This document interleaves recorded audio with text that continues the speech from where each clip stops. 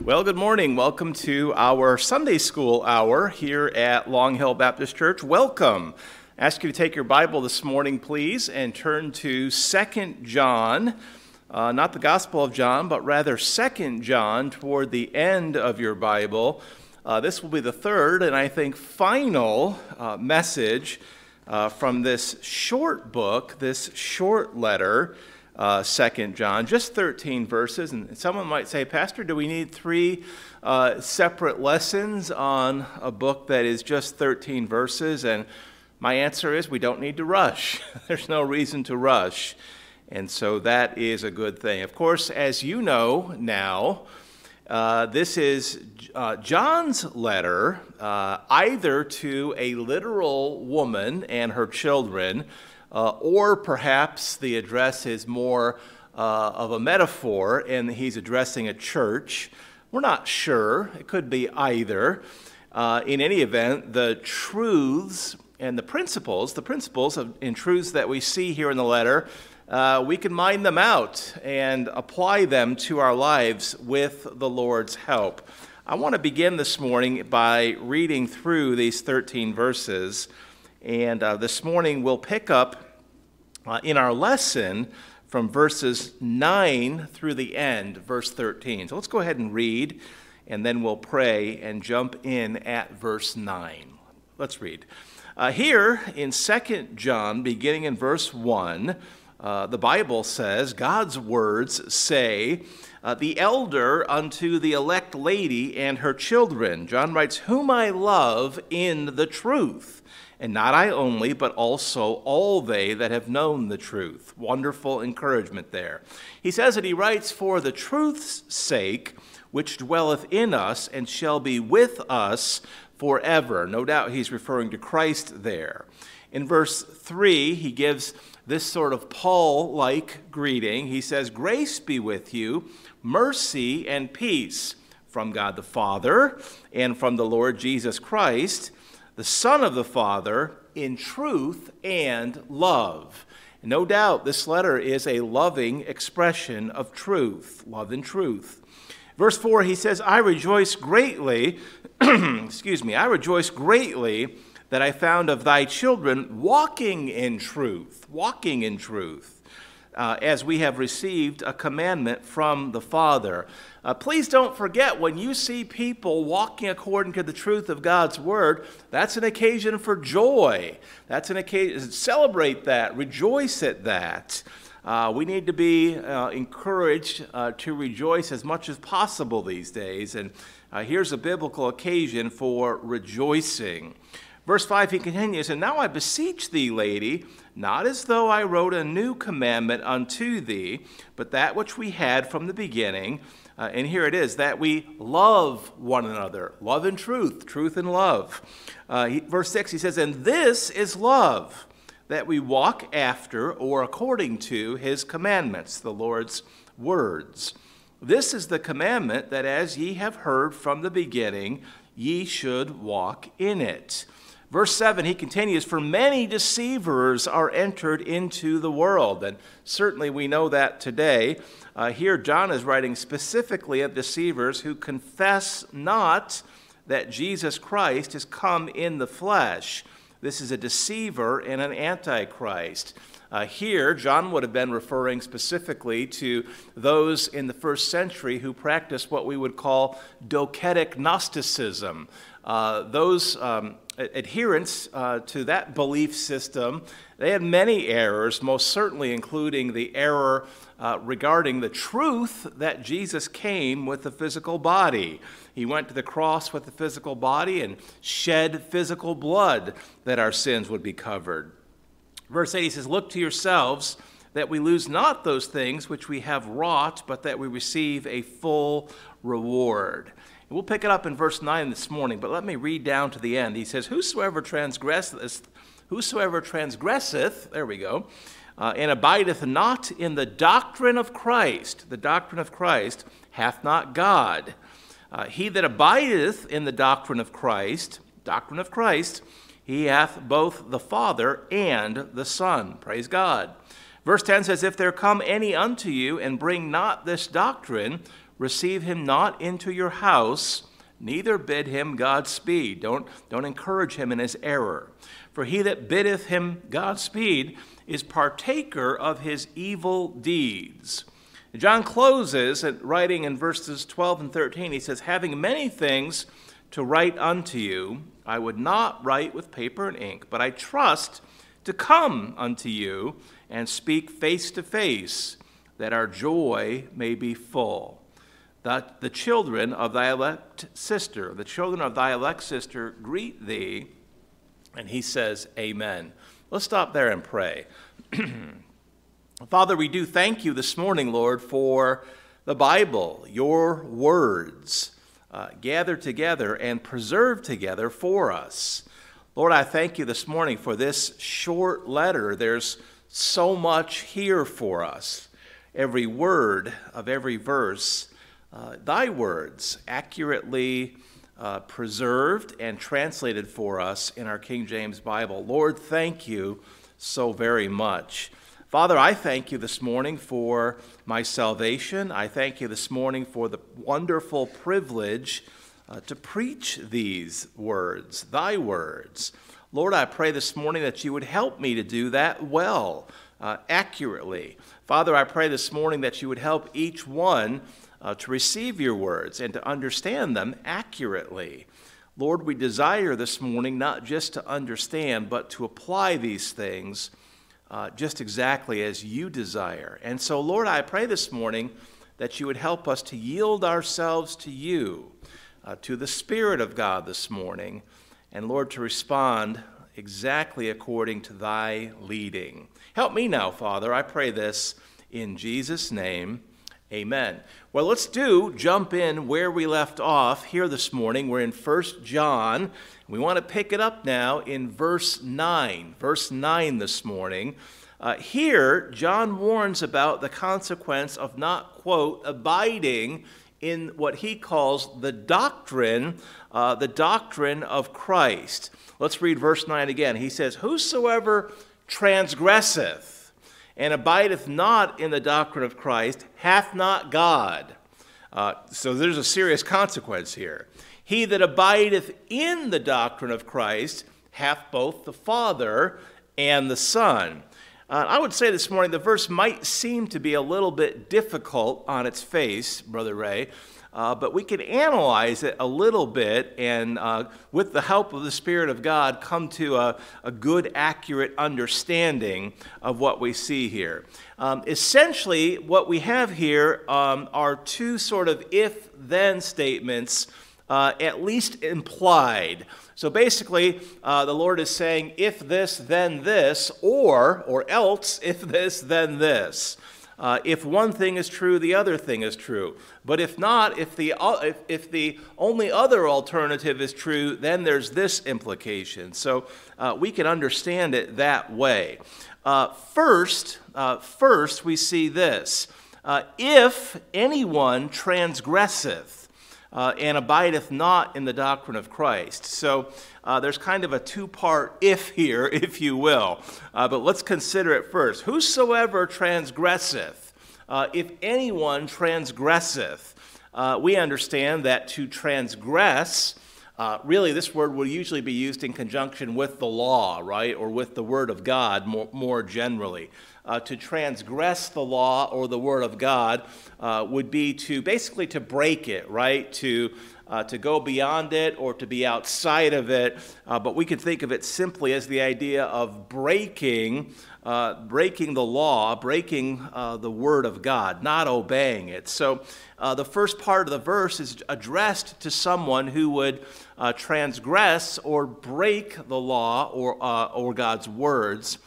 More generally. Now, you understand, of course, this morning that the Bible says in Romans that we have all sinned and come short of the glory of God.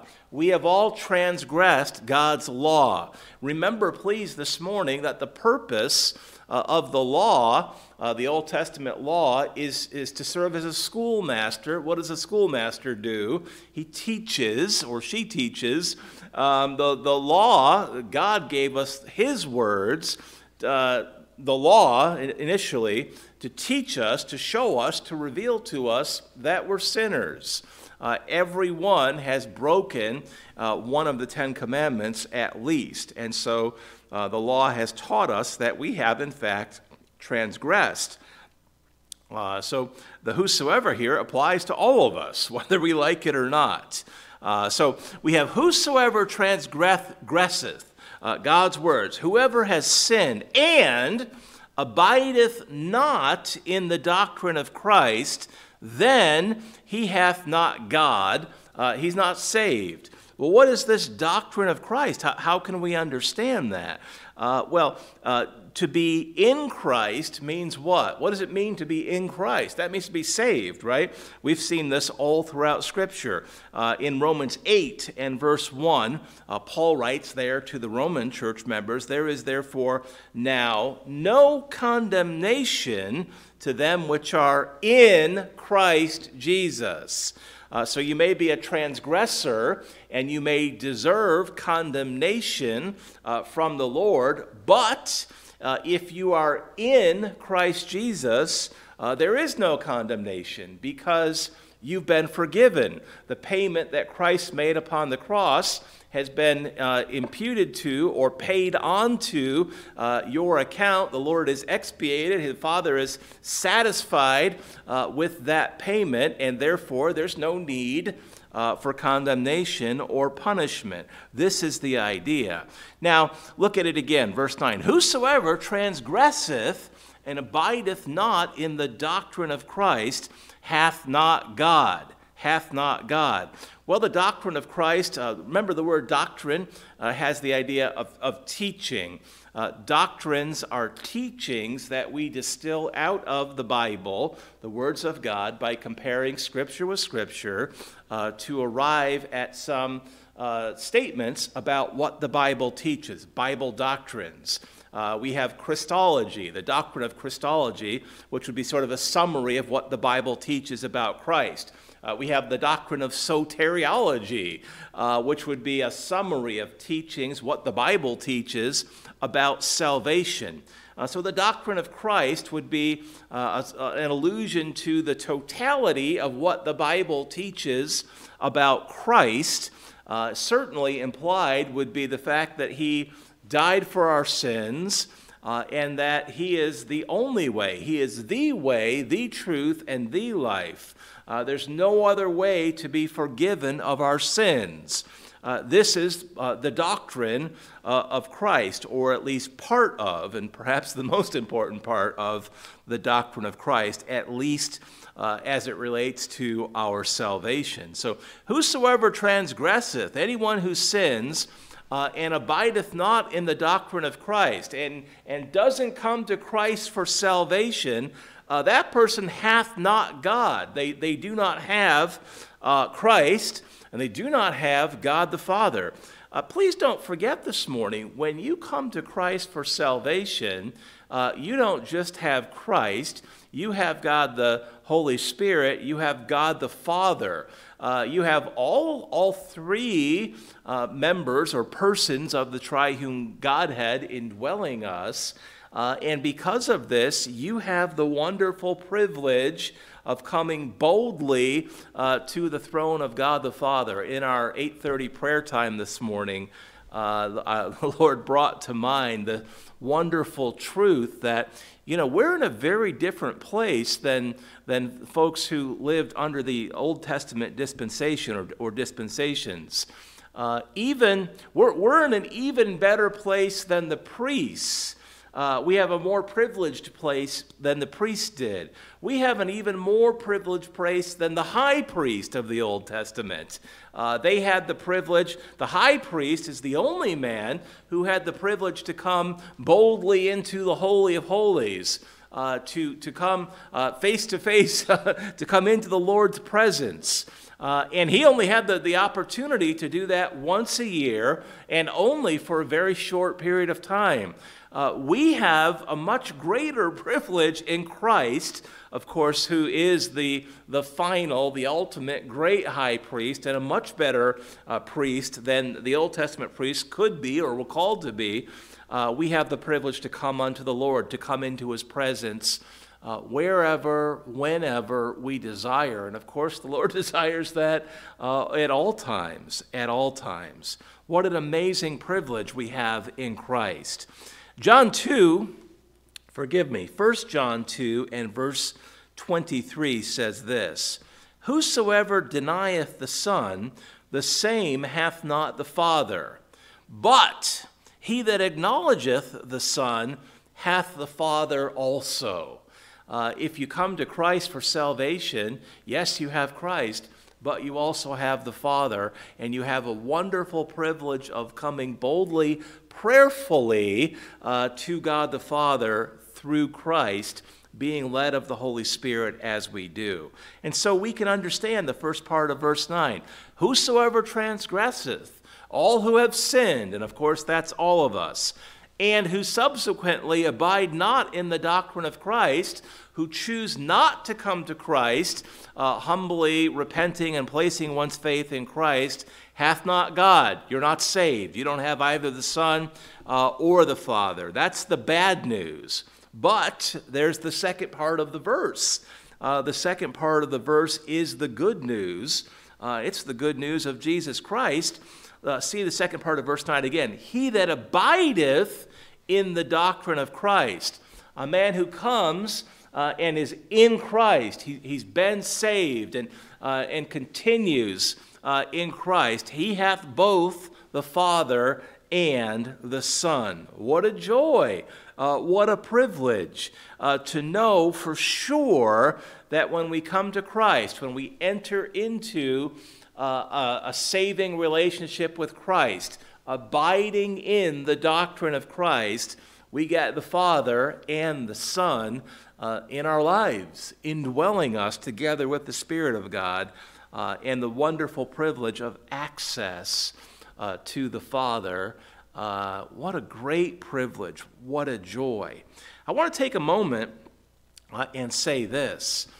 It's not a mistake that John uses the phrase doctrine of Christ here. It's not a mistake that he uses that.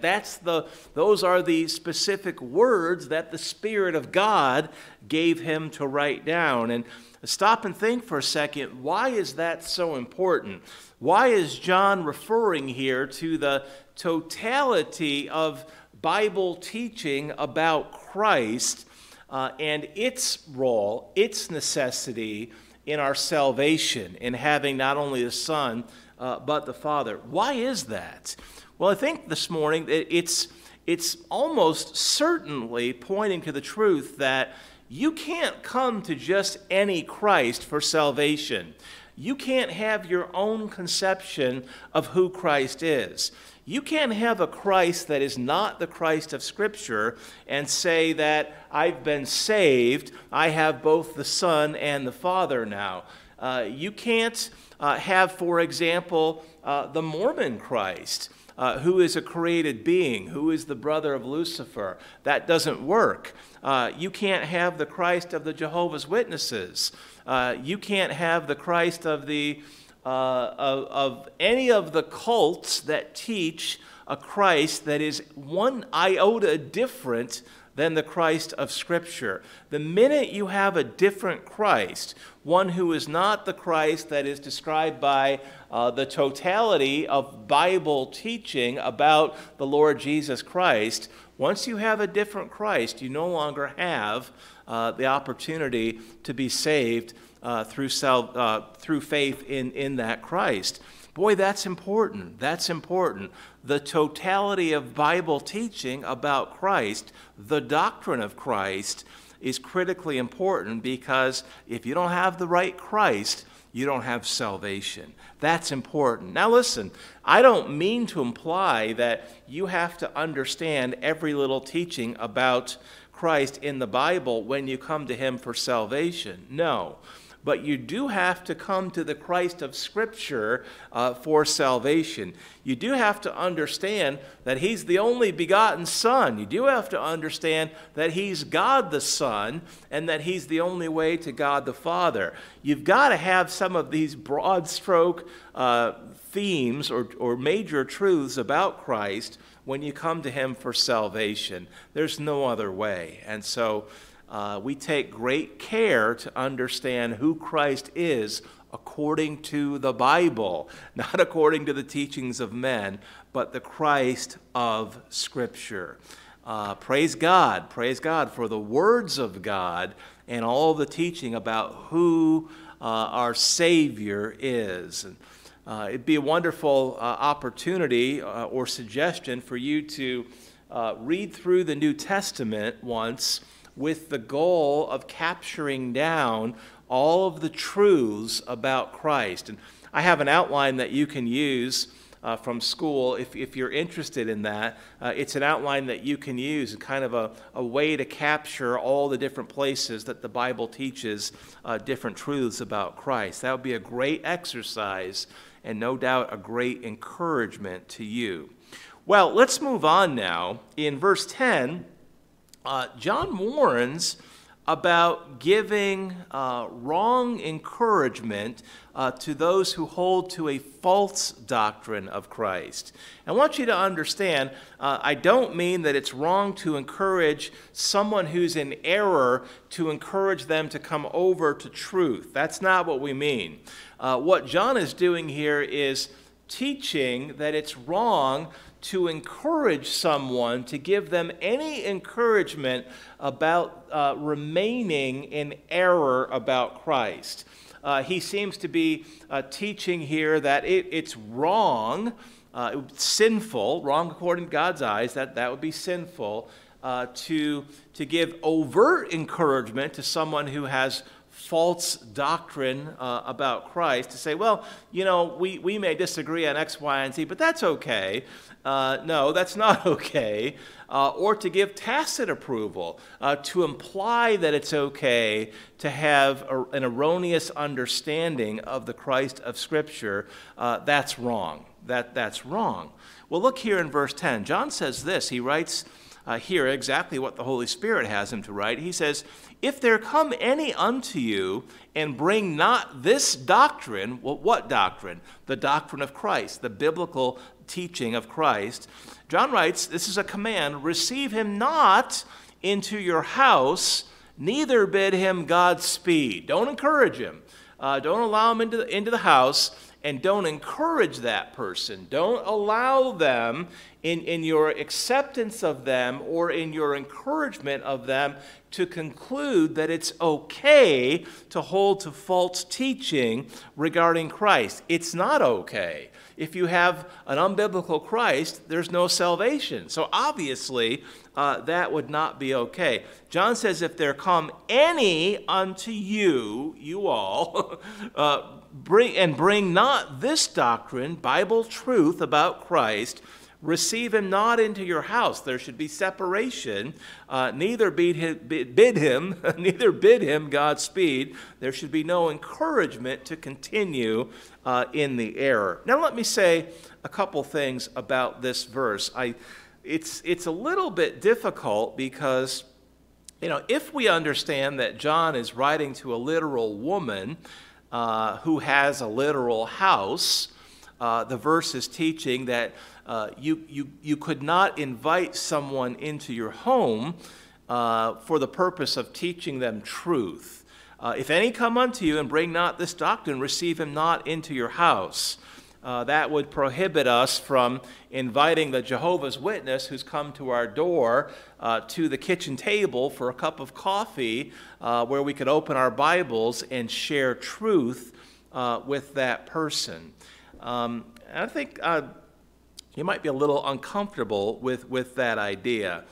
I read various men who we would generally agree with, and I found one man who suggests this. He says, you know what? If we understand, well, whether or not we understand that this verse is being written to a church, it's quite possible that the house that John is referring to here is the house of God, the church. Certainly, we could all agree that we would not invite someone into our membership if they hold to a false doctrine of Christ. We would view that person typically as lost. If they don't have the biblical Christ, they can't be saved, and therefore they don't meet the minimal requirements to be a member of the church. So that person should not be invited into the church membership if they have a false doctrine of Christ. And again, this would be a good way to understand this verse if, in fact, we view it as a letter that is written to a church. I think in that context, that makes good sense. Otherwise, we would literally be prohibited from inviting someone in to share into the home to share truth with them, and I'm not sure that's what the Lord intends here. Let's look now at the very last phrase of the verse. He says, neither bid him Godspeed. Godspeed is more commonly, the words that are underlining, the Greek that underlines Godspeed is more commonly translated rejoice. It is also translated farewell. Farewell, when you say farewell, you think of that as being just goodbye, right? But literally, consider the meaning of those words. Farewell, you're literally wishing them well. Again, the underlying word is often translated rejoice. So here, again, John seems to be prohibiting the idea that we would give encouragement to someone who is holding to false doctrine of Christ, encouragement that might be interpreted that it's okay to remain in that error.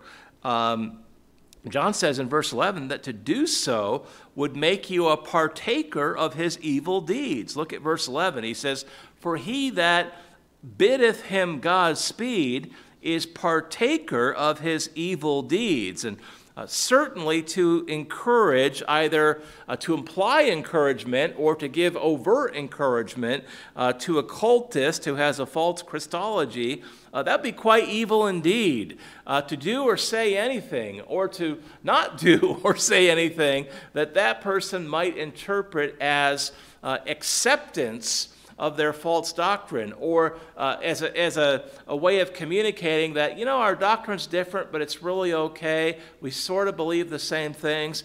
We are called to refrain from doing anything that would lead a person to conclude that we think it's okay that their false Christology is okay with us or okay with God, because it's not. Because it's not. If there come any unto you and bring not this doctrine, receive him not into your house. If this is a literal house, we need to be extremely careful. In any event, we should neither bid him Godspeed. Don't do or say anything that could be interpreted as encouragement or acceptance of their false doctrine. Let's move on now. Here in verse 12, John is closing his letter now. Verses 12 and 13 are really kind of the closing portion.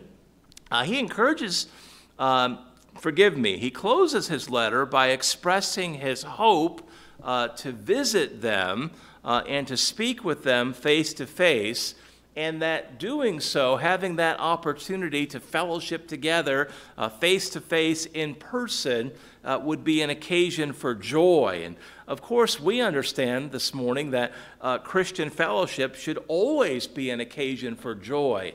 When you come into the church at 11 o'clock this morning or at 6 o'clock on Wednesday night, that should be an occasion for joy, coming together with brothers and sisters in Christ and coming into the special presence of the Lord together as we assemble together. Boy, that should be an occasion for joy. And I realize we come in bearing the burdens of the week and with a calling to bear each other's burdens in prayer and so forth. But nonetheless, having that privilege is an occasion for joy. And boy, we ought not to lose sight of that. John writes in verse 12, having many things to write unto you, I would not write, I won't write with paper and ink, but I trust to come unto you. Remember, the YOU is plural to all of them to whom he's writing, and to speak face to face, The underlying language is literally mouth to mouth, and we do see that it translated that way actually in the Old Testament.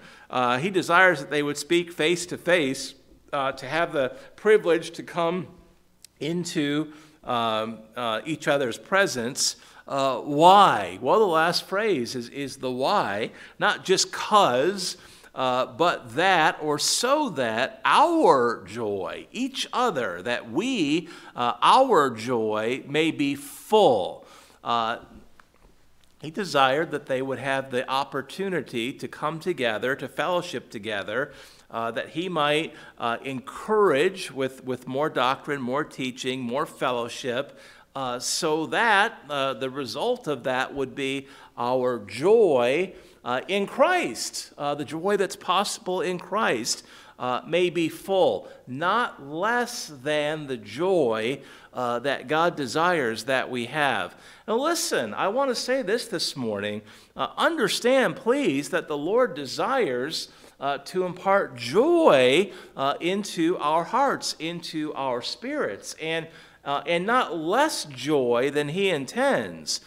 John here is writing under inspiration of the Spirit of God, the one who brings forth fruit of our salvation, fruit of the Spirit in our lives, which includes joy. John's desire, well, it's the Lord's desire that he's sharing, is that our joy be full.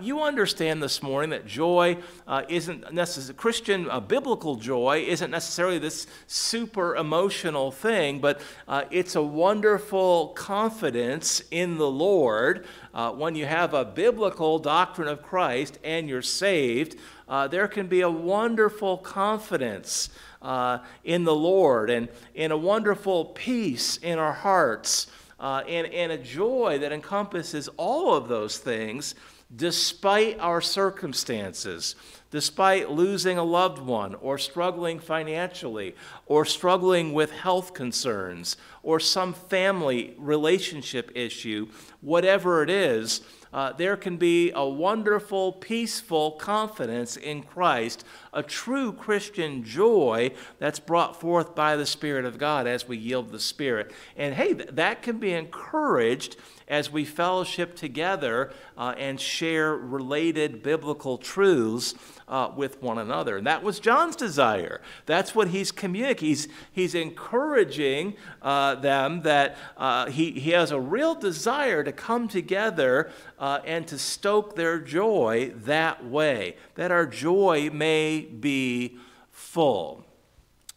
In 1 John 1 and verse 4, John writes, "These things write we unto you, that your joy may be full."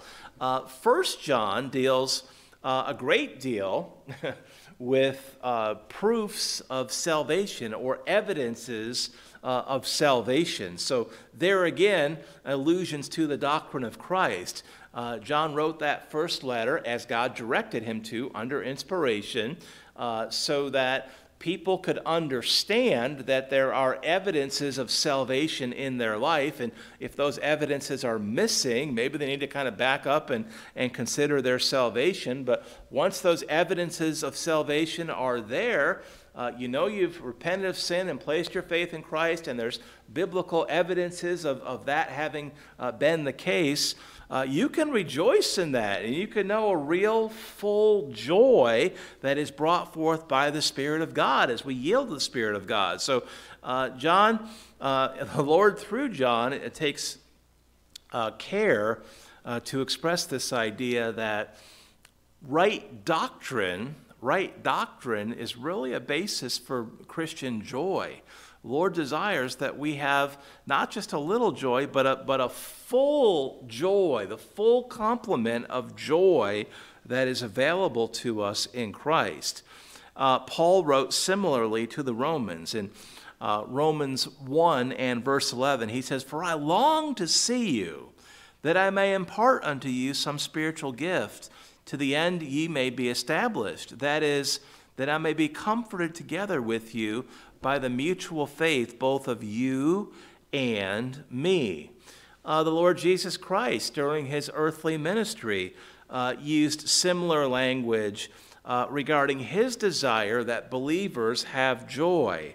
In John 17 and verse 13, here Jesus is praying to the Father, and he says, "Now I come to thee, and these things I speak in the world, that they might have my joy fulfilled in themselves." This is the Lord's desire, that Christians would know real, genuine joy, and a full dose, a full complement of the joy that God desires. In Romans 15 and verse 13, Paul writes to the Romans, "Now the God of hope fill you with all joy." That's a prayer. Now the God of hope fill you with all joy and peace. Do you see how those words relate together in Scripture? Fill you with all joy and peace in believing in the Christ of Scripture, that ye may abound in hope through the power. How, Paul? Through the power of the Holy Ghost. Through the power, co-creator of all things, the one who has that much power. I've mentioned this morning that joy is a fruit of the Spirit. A believer, one who has repented and placed his or her faith in the true Christ of Scripture, and who yields to the Spirit of God, can know the fruit of the Spirit. Love, joy, peace, long-suffering, gentleness, goodness, faith, meekness, temperance, and a full complement of those things. Praise God. Praise God. John closes in verse 13, and we're done. He says, he shares a greeting from her elect sister. "The children of thy elect sister greet thee. Amen. So be it. So let it be." Let's stop there and pray. Father, we thank you this morning, Lord, for your words.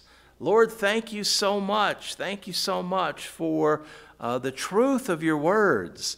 Lord, thank you that we can have great confidence in our King James Bible. It's accurately translated from the words that you not only promised to preserve, but you have preserved. Lord, thank you. Lord, thank you. Father, thank you for this short letter. It's encouragement to love, to be loving, and to do so by sharing the truth of thy words. Lord, thank you this morning for the truths regarding Christ. Thank you for the doctrine of Christ that we may distill out of your words. Thank you for the teaching that you've given us regarding thy Son, who he is, what he's like, what he's done for us.